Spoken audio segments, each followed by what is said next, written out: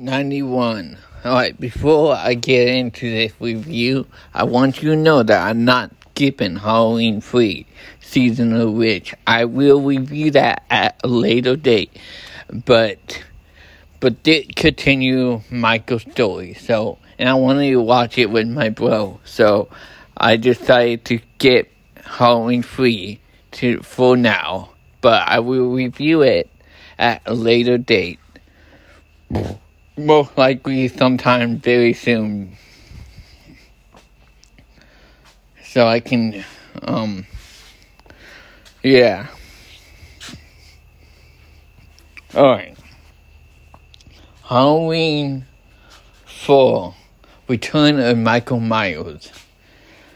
This movie, literally, it takes place a decade away, a decade after Michael Myers' Halloween 2.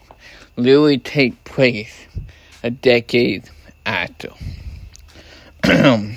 This movie is just a phenomenal movie. I like it, but towards the end, it was kind of slow. It was kind of slow in terms of storytelling. Like, to the end, they were kind of really slow. And then there was a big shock. I'm not going to spoil it because I want you guys to watch it. But there was a big shocker at the end, which it surprised me.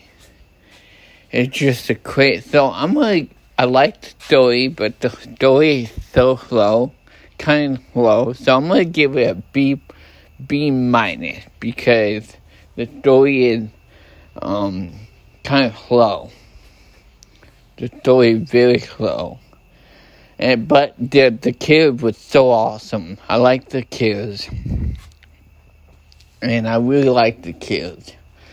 Alright, well, it B minus because the story. To the end, because I don't like it. It was slow. But the kid was awesome. Michael Myers was awesome. And Halloween 3 Season of Witch will get reviewed at a later date. It's just put on hold right now. Alright, peace.